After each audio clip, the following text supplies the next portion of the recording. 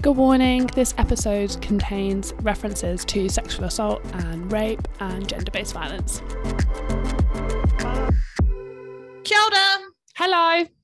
And welcome to our podcast. Just another F word. I'm Ellie. And I'm Ella. And welcome back to our in-depth kind of exploration of the manosphere. I know, it's been so fun. We've had a little mini-series within our big, huge, never-ending series of podcasts. I know, all on the manosphere. It's been quite an adventure, but we have reached the end. This is going to be our last one.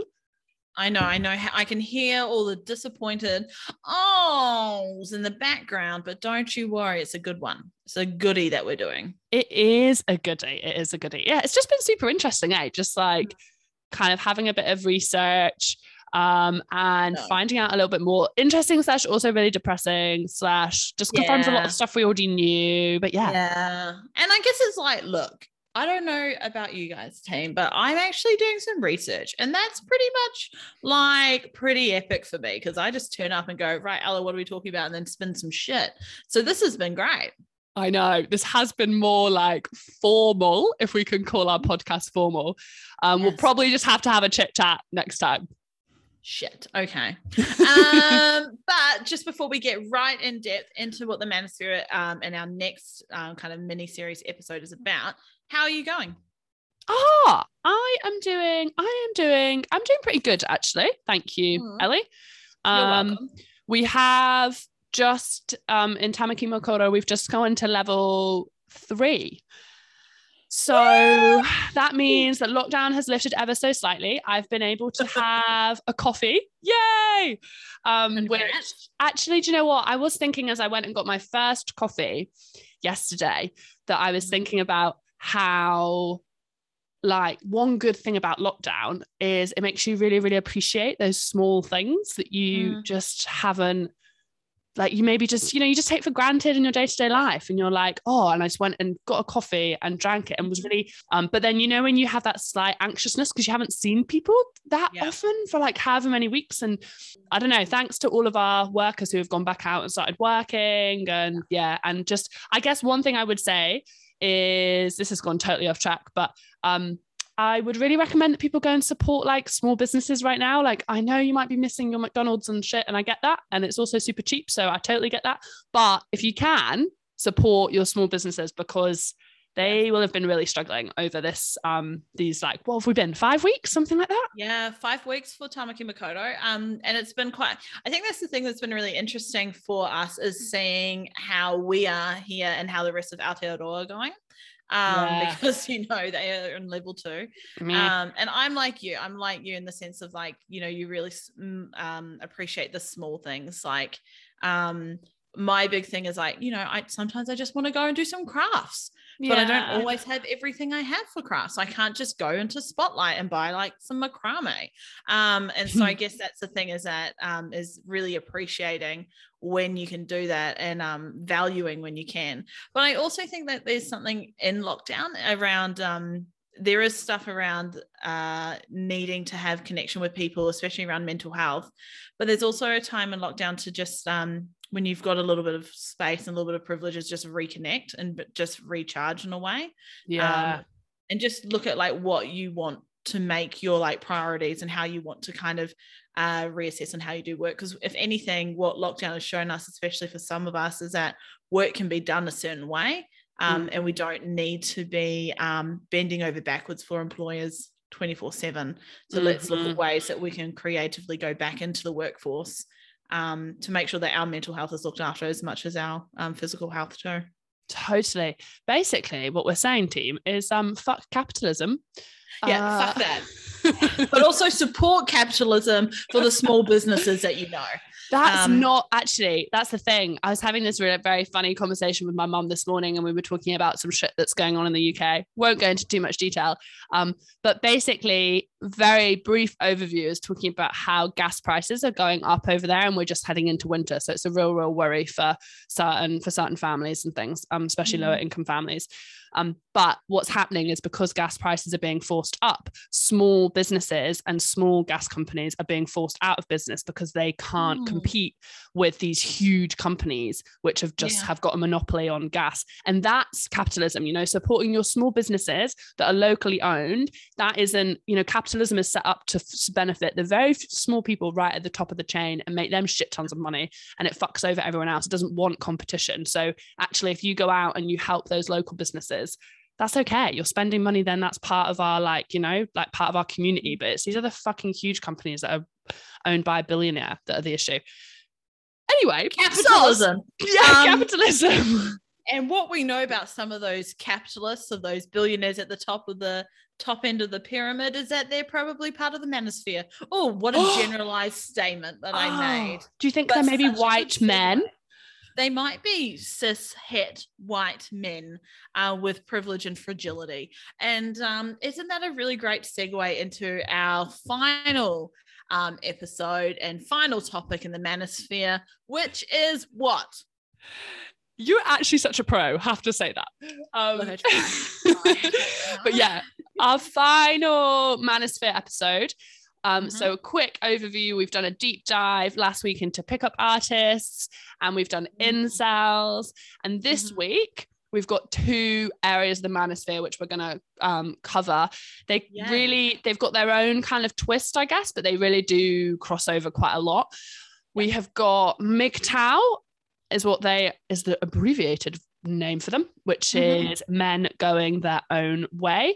And then we also have, I know, and then we also have men's rights activists who are probably a little bit, in some ways, kind of traditional. They've existed for a little bit longer than the online manosphere community, but they're definitely part of that wider collection of women hating. Yeah.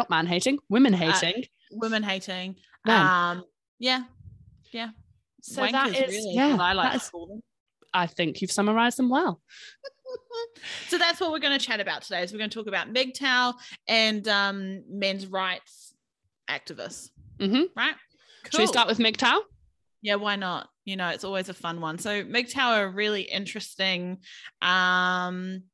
pretty much predominantly online community as well, like we've seen with like incels, and like we've seen with like learning some stuff with like pickup artists. So they're pretty much online, and there is no one can really figure out like when they first really originated, but they do think that it was around the early 2000s. And sometimes they can say that it can trace back to a blog online which was called No Ma'am, which is like fucking dick of a comment, like blog name anyway.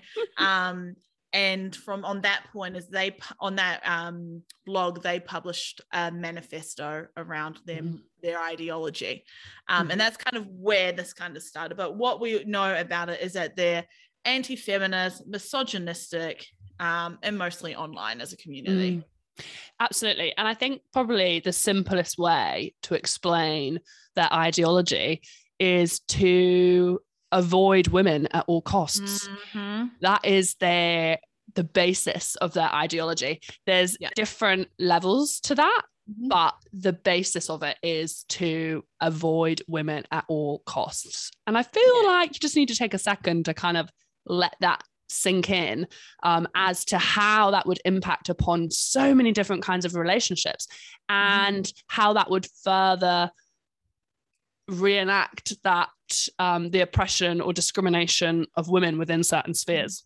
And radicalize those men, right? So you can see that if, and not saying that all people who belong to MGTOW become part of an incel, but you can see by the ideology that they have, how that can simply just radicalize into other aspects.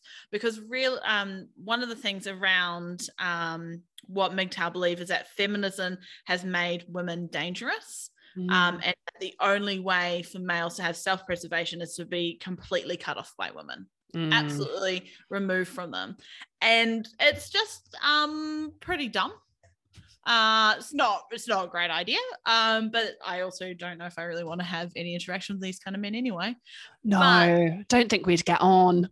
No, and it's quite interesting. So they had this mindset. They had similar languages around like the red pill and the blue pill that we saw in the incel community. But they also believe things, they use language like alphas, betas. They believe that all women will gravitate to alpha males who will mistreat them. But the alpha male's obviously attractive. That's who we all as women gravitate to. But then they believe as well as women age, because that's what we do, then we will just settle for betas because they'll provide for women financially. And then but also women will then deny them a sex, which links really into that incel community, right? And then what happens is that at the end of it, women will then divorce the betas and win everything in court and take all their money and take all the children and stuff like that. It's a great mindset. And you can see how that really it reduces women down to being, it really objectifies women, generalizes women, and reduces them down as if they're just into material things and nothing else, and feeds both into that incel community, like you said, and some of the ideologies that underpin that. And also your men's rights activists, which we'll get onto in more detail later. And yeah, it's pretty dangerous. There's kind of, I think, a real emphasis as well within this group on gender roles and gender stereotypes. There's very much the idea that women are just that they are benefiting from men's success, and that it's men that do all the hard work, and then women, the only reason why women will ever have any success is off the back of men and off the hard work of men. And it's men's skills, successes, in science, technology, all of these things that women are essentially just stealing if they ever have had any success, or financially just riding off the back of, and women don't have those skills themselves in order to be successful. So therefore, for men to hold and maintain their dominance within society, they have to cut women off. Now, otherwise women will just steal their ideas or their finances or whatever else it is that they think that women are doing.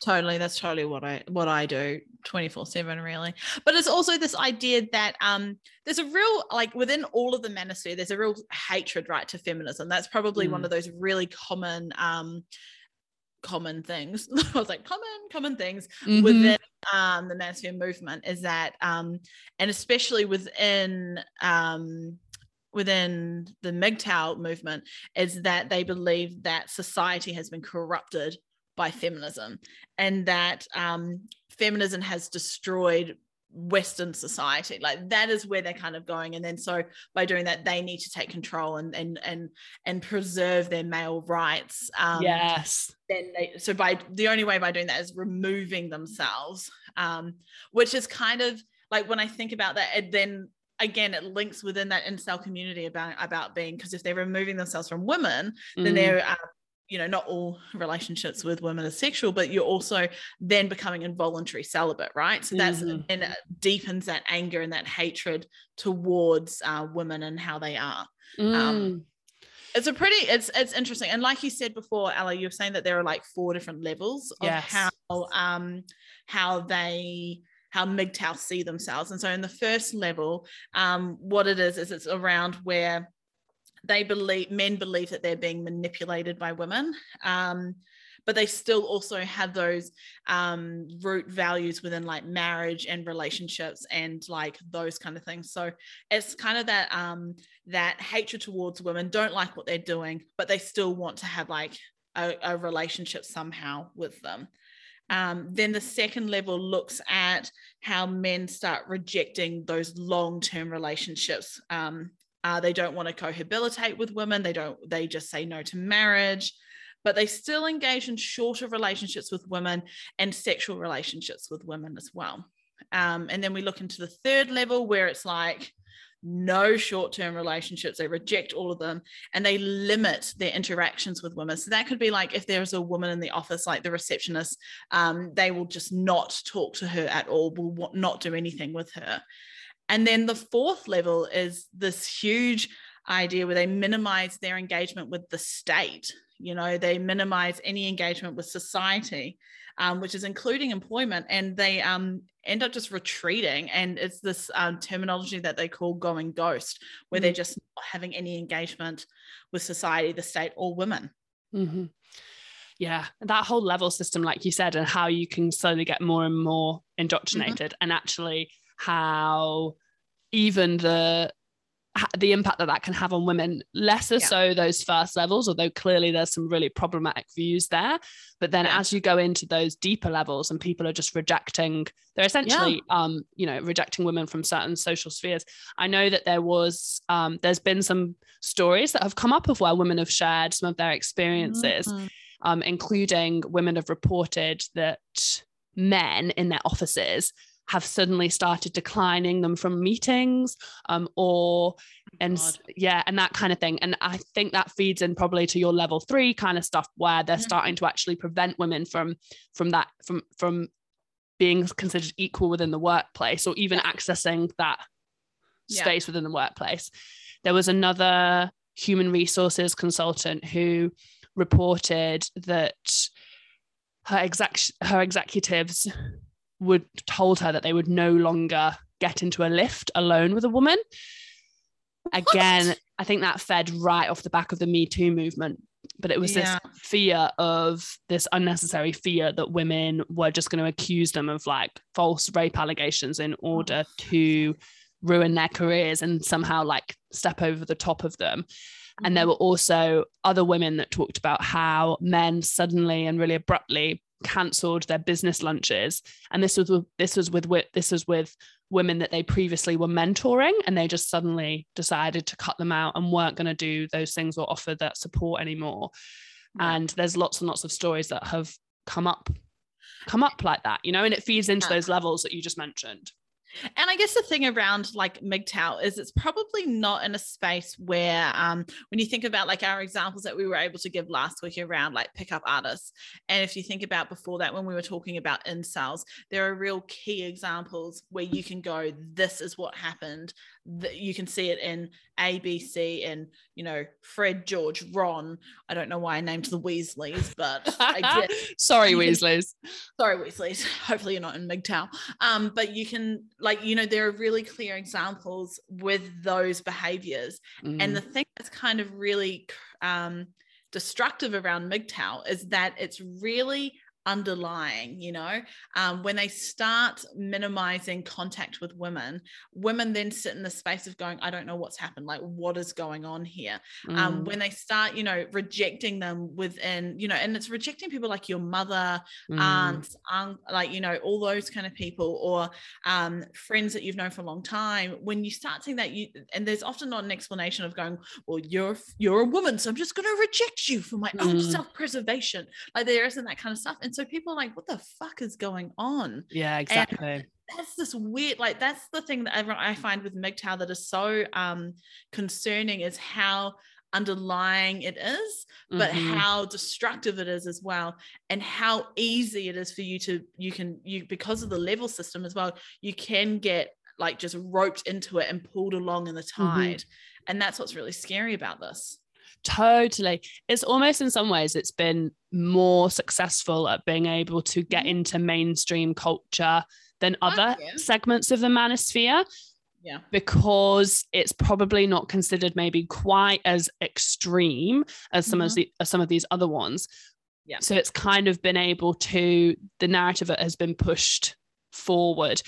And I think it is particularly linked in with the Me Too movement as well, and how that's just been, there are strong opponents to that who have just kind of brushed it off and been like, nah, that's not something that happened. And they've just criticized it, called it a witch hunt, just said that women have tried to topple men from their jobs and lives, and therefore the best thing you can do is cut women off altogether. And that's actually been quite a successful narrative that's come through. And it's actually been, like you said, it's actually been able to be heard in a way that maybe your incels is kind of a little bit, that's quite extreme, as we chatted about before. But there's so much overlap, with the incels and that and cutting women off and the MGTOW, which is interesting too. And you can see it kind of, you can see how it can be roped in together. Like you could be part of MGTOW and part of the incel community. And because both of them are online communities, and both of them actually have they have had spaces within Reddit, which is an easy, accessible online space. I think actually some of the subreddit forums now have been taken down for MGTOW. Don't quote me on that, but I feel like I've heard that somewhere. But that's the issue. Like, they're in accessible places where young, vulnerable men who are searching for something, some kind of connection, and then they find these places that they can just connect into, and then they go, cool, this makes sense. I've had these kind of thoughts before. Absolutely. Okay, you know, I do notice that women are saying this. I do notice that women get away with, like, you know, and just hearing, having justification for negative thoughts that they have, you know. Definitely. There's been really significant men who have essentially repeated the ideas of MGTOW really famously. You've got Mike Pence, who's an American politician who's that? So well, here you are. So Mike Pence, he's an American politician. And again, this was really off the back of the Me Too movement. But he, quote, said that the Wall Street rule for the Me Too movement, the Me Too era, avoid women at all costs.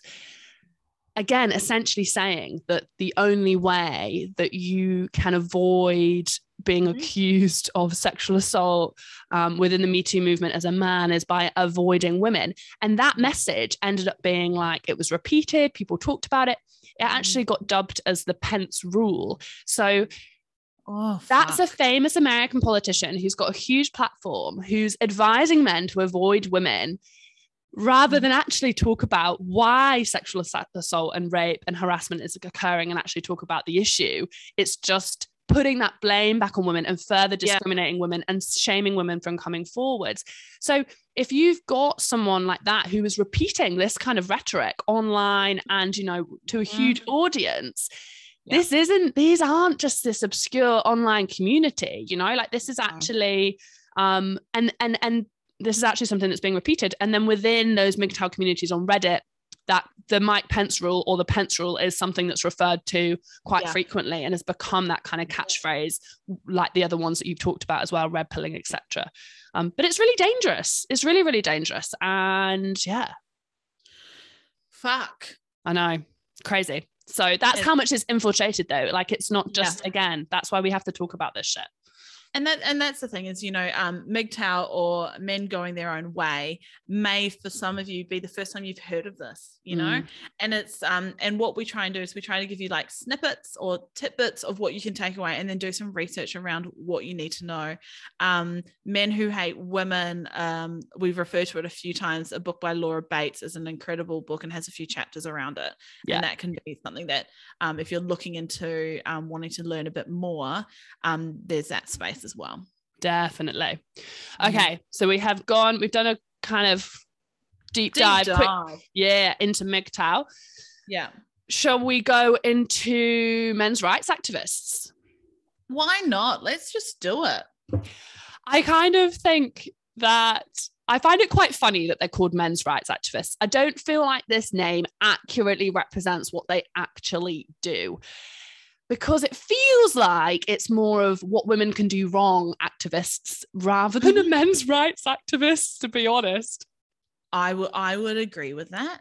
I think that is 100% right, because it's not about advocating for men or supporting men or, you know, anything like that, or creating spaces for men or, you know, or creating supports for men. It's going, well, you know what? Women are fucking dicks, and women do this, and women blah blah blah blah blah blah. Exactly. Space to rant and belittle and be rude and mean to women again. Exactly. It has this noble like sounding to it, you know, men's rights activists. You think that maybe it's going to be about talking about men's mental health, talking about masculinity and gender stereotypes and being able to express yourself, or connecting men with other men. You feel like there's so much potential behind what it could be, but it's not that whatsoever. It's literally, like you said, about bringing women down and criticizing them and telling all the reasons why they're wrong, which doesn't seem that helpful in actually dealing with these issues which do face men. Yeah, it's not very helpful. I guess one of the most common platforms that they'll stand on is like the family court system across the world. We know from our experience here in New Zealand or Aotearoa how we will often hear men saying that the family court system or any court system is biased towards men, and that women will always get more out of it. They will always get access to children. They will always get custody. They will always have parenting orders, and that the court just is unjust and does not listen to men at all, which is probably, it's a space that men's right activists will stand on. They're like, yeah, that's what happens. The court is unjust all the time. Totally. That's one of their key things. I think they have a couple of like key messages, of which one of them is around women being awarded most of the child care, like when the relationship split up in the family court, and then also like false rape allegations. Those are like the two things that they seem to really heavily focus on. The funny thing, well, it's not funny, but I find the hypocrisy within this movement just, again, astounding. But the really ironic thing that stands out to me in terms of the parenting situation is I feel like their messages just don't make sense. On one side, they're talking about how naturally, they're very much into their gender stereotypes and roles, right? But naturally, women should just care for children. And that is their role in the household. You know, they should be at home. They should be looking after the children, looking after men, you know, doing all the housework, all the cleaning and all of that shit. Rah, rah, rah, rah, rah. We know exactly what kind of image we've got in our head right now. But then when you become separated, that all goes to shit. And apparently then, you know, there should be 50-50 custody of the children, and men suddenly should be able to take on those roles, and, you know, and otherwise things are unfairly split. I'm like, this doesn't make any sense. On one side, you're arguing that women are the natural carers and therefore they should have the children. But at the same time, when women do end up with the care of children, you're saying that that's wrong and that the family court is biased. It just doesn't seem to make sense. And on top of all of that, that doesn't even happen. It's not even real. No. We know this. I guess that's the thing, is that from our personal experience with the way that we do, with the mahi that we do, we know that it is wahine and women who have to jump through at so many hoops to have access to children, or have access that they would like for the fathers to have with the children, and that men can continuously not follow the parenting order or the custody order, continuously behave badly, continuously not turn up to things, not participate, not follow through with court-ordered actions, and men will still have the right to have access to their children. Whereas if it was on the other foot, women doing that, if women do not meet the counseling or the programs that they have to do, or don't turn up on time, or don't do anything, then women are often, and more so than men, will be completely like downtrodden about that. They will have limited access. They don't listen to the fear that there is there. It's just it is a complete fuck up. It's totally. It's just not true. And that's on both an anecdotal point of view from where we support women through these situations all the time, and we can see how the family court works, right? But then even when they've done really in-depth studies of the family court, it has shown that when fathers make applications to the family court to request time with their children, they are successful in their applications. They are not withheld from seeing their children.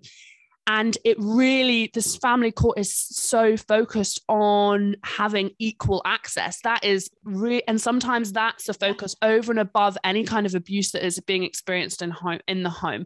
So it frequently it's just not true. So it's like both from our experience and also statistically. So it's just been totally skewed. And that, I mean, this is something that's so frequent with the men's rights activists, right? They just find facts or just make up facts, and you know, that's it. They just run along with that.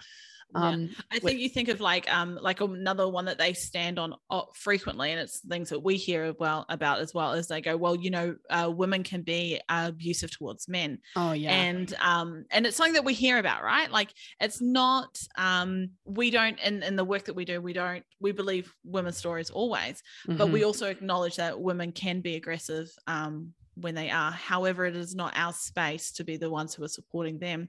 And when you think about men activists, men rights activists, you would expect that is the kind of the work that they would look alongside of. They would look at creating programs of creating a safe house, creating a space for men, and yet what they do is they sit on the back seats and they're just like continuously going and heckling at women. Women have done this, see, look what women have done. Women are constant, women are just as abusive. Why are we supporting? Why are we doing this? And yet they aren't providing the support that you would expect a noble named organization or community to kind of create, right? No, exactly. They don't even, one of the biggest issues that young men or men in general, and we know this in Aotearoa as well, that is sexual assault and rape from other men. Yep. Especially when they were growing up, and there is no mention of this within men's rights activists at all. They don't even address that issue. They're not there to, so this is the thing, they're not there to support other men. They're not there to provide the proper support that is needed, because I agree with that. Shit is horrendous and there needs to be the proper supports in place for those people. It's not women's refuges' responsibility to provide that. And if that's something you're passionate about, then you go and create that. But that's the thing, they don't even mention it. They just attack women's spaces, and they attack, every time laws are put in place that try and have a gendered focus on domestic violence and sexual assault and rape and these issues, because there is a gendered, all academic research and refuges and all of the studies show that there is a gendered component to abuse that needs to be understood. And yet men's rights activists, their goal is to have that removed from every single legislation. That's what they go out and do. They want to make it all gender neutral, but that doesn't provide us with the proper picture of what's going on. And it fails not only women, but also men and everyone as well who's impacted by abuse. It doesn't properly capture what's going on. And their goal isn't to protect or help people. It's just anti-women. And that's why it's so infuriating. And they just make shit up. And that's exactly it, right? It's anti-women. It's anti-feminism, it's anti-women. And it's not creating a safe space for men.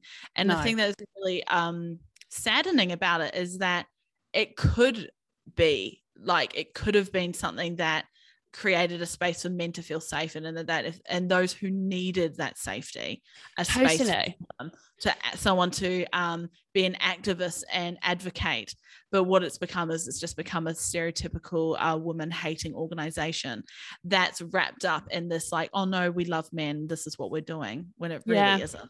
That's the thing. The interesting thing is, if you actually look like historically at men's rights activists and where it came from, and this organization still exists. There's an organization that's in America called the National Organization for Men Against Sexism, but that is looking at it's pro-feminist, and it's looking at how they can support men and tackling gender roles and toxic masculinity and all of these things. That's actually where this rooted from. But there was a massive split that kind of happened. I think it was around the 80s, 90s, and there was a huge divide. And then the men's rights activists kind of formed, and you do have this other organization which is still there, but they don't get anywhere near the same press. And often, when there's debates or whatever going on about certain issues, they'll ask men's rights activists and give them the space to talk, to try and make a balanced argument. And you're like, this isn't balanced. These are actually people that hate women. You don't need to give them a platform. And I think that's what's so infuriating, is we give too much voice to these voices, and yet again, we don't give voice to women's experiences and actually stuff that's rooted in fact. We just listen.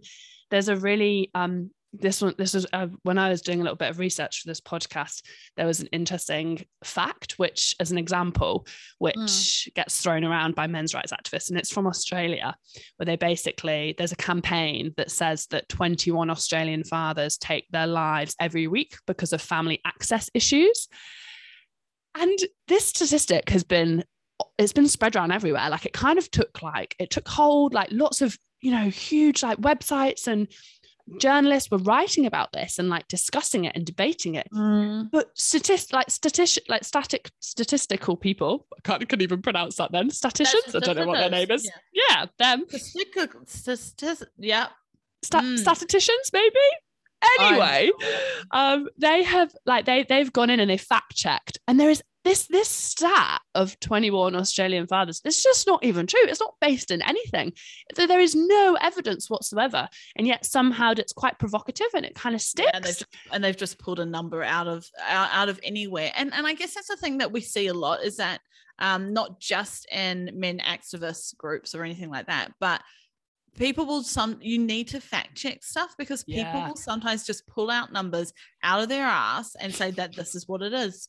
And when it's a reputable organization, or if it's got a fancy, name, we're supporting men, you're not going to question it. You do believe it. And when you hear something like that, because we know that, we do know that men have high suicide rates. We do understand that. So when someone pulls something out like that, you're like, okay, that could be true. Yeah. And for the average Joe, who is just out there and who's having his own experience with like family court or whatever, and is just like a dick, he will then gravitate to something like that and go, see, this is what happens if you don't let me see my kiddos.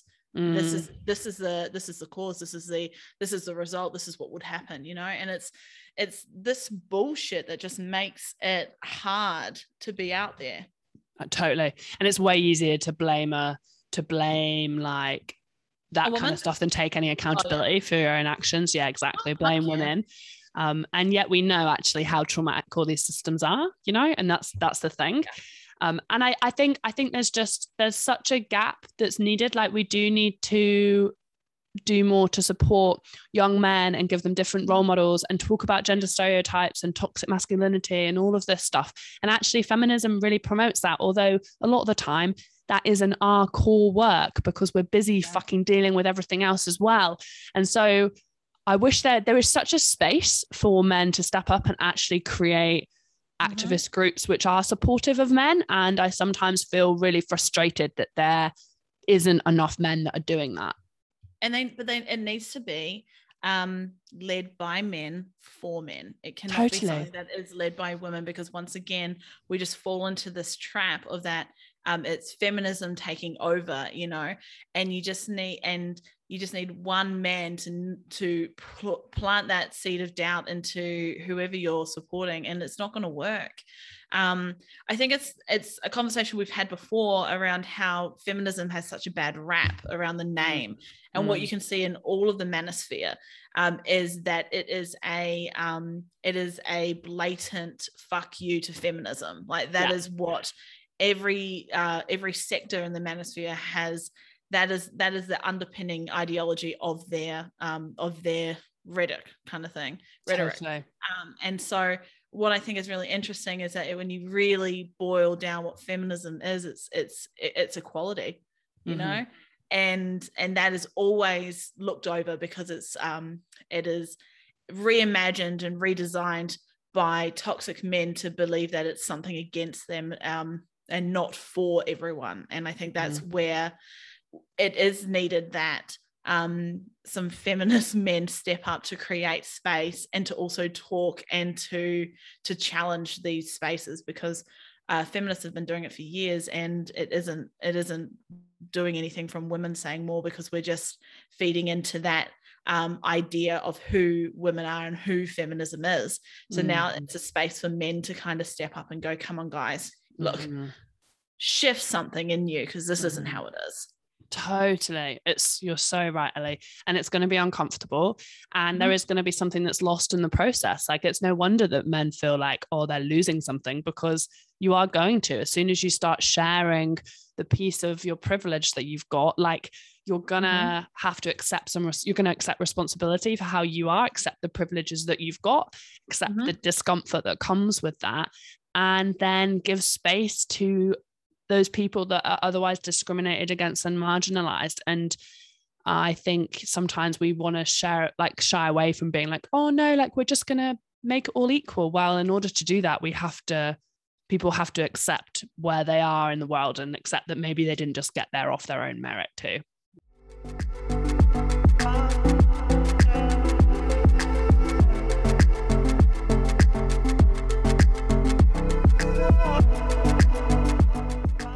Welcome back to our favorite part of the podcast. See you next Thursday. Rant or rave. Yes. I know we do love this bit. Although I feel like we were just chatting briefly before about what we were going to have as our rant or our rave. And we've just got one big topic and it's pretty ranty. So just prepare yourselves for this one. Like, don't skip it, but do prepare because it's not great. Oh, don't skip it. It's really important. Really, really important. Yeah. But pretty bad. Do you want to introduce it, Ellie? Yeah. So obviously, if you've been living under a rock, I'm about to bring that rock off here. There has been, for me, well, what I've noticed in the last week, there's been this really big ramp up about a wahine that's gone missing in America. Her name's Gabby Petito. And she is a white het 24-year-old young woman, and it has been confirmed in the last couple of days that her body has been found, and it does look like a homicide.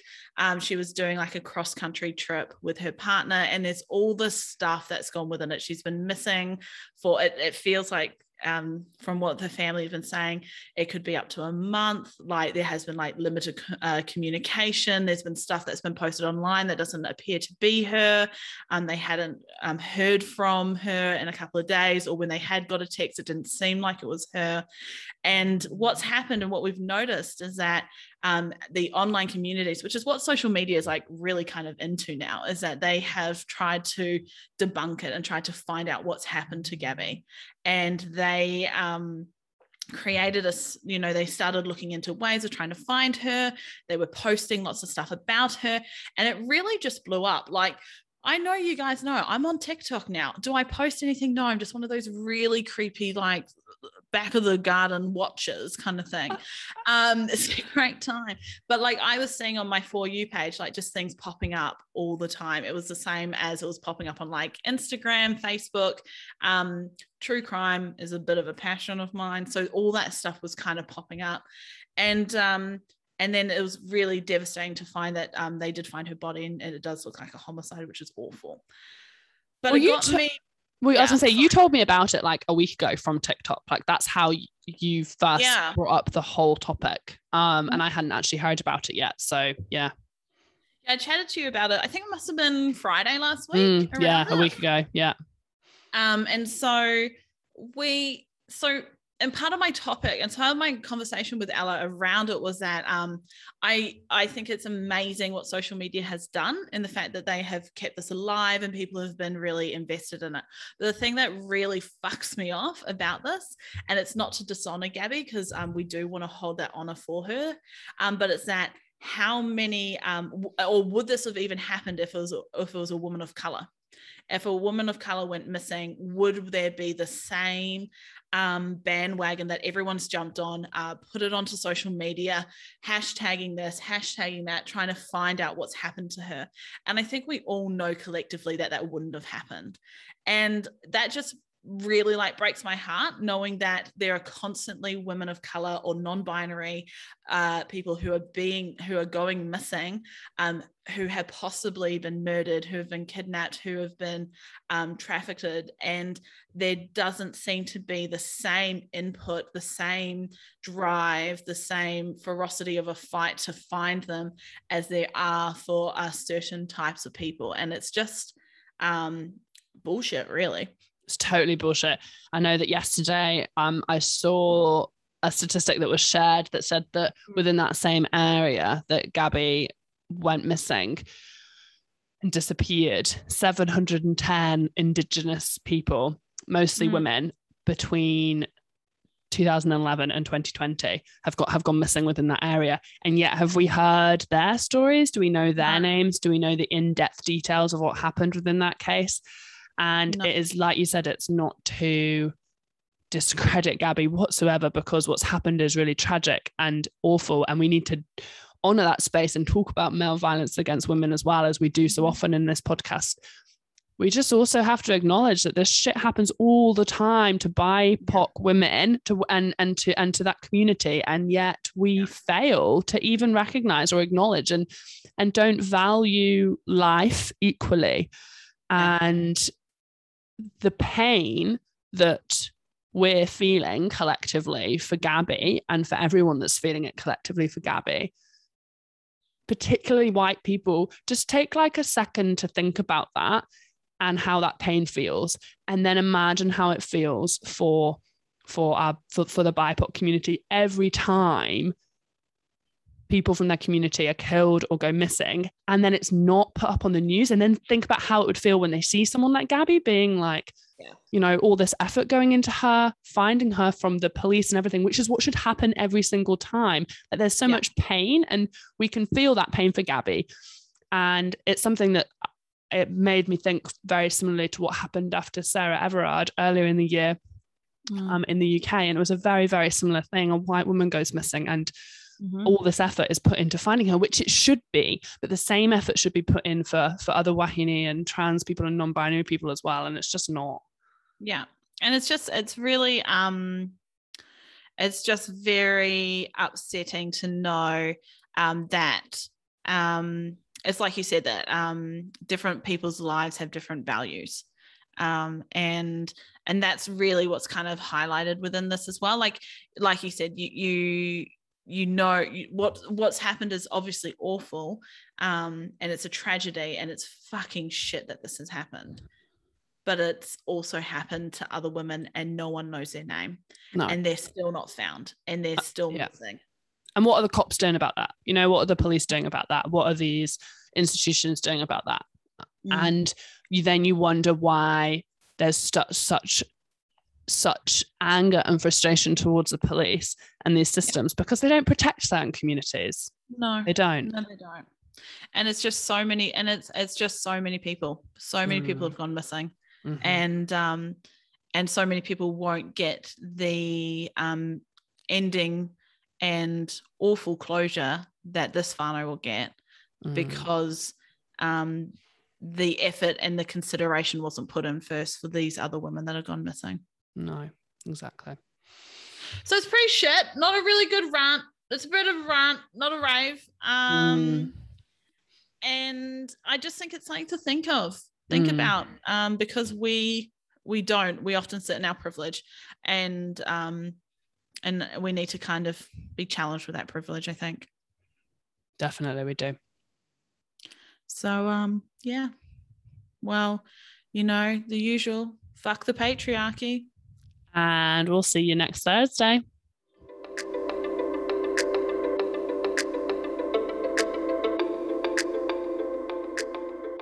If things have triggered you today, or you're worried about something you, a friend, or a whānau member is experiencing, please reach out to Women's Refuge on 0800 733 843 and follow the instructions to find your local refuge. You can also call Lifeline on 0800 543 354, or you can text 1737 to access free counselling here in New Zealand. For our friends and whānau outside of New Zealand, let us know where you are so we can support you in accessing the right services for you. We would love it if you can rate, review and subscribe on whichever platform you use. This really helps our wee podcast grow. And just remember to fuck the patriarchy. And see you next Thursday.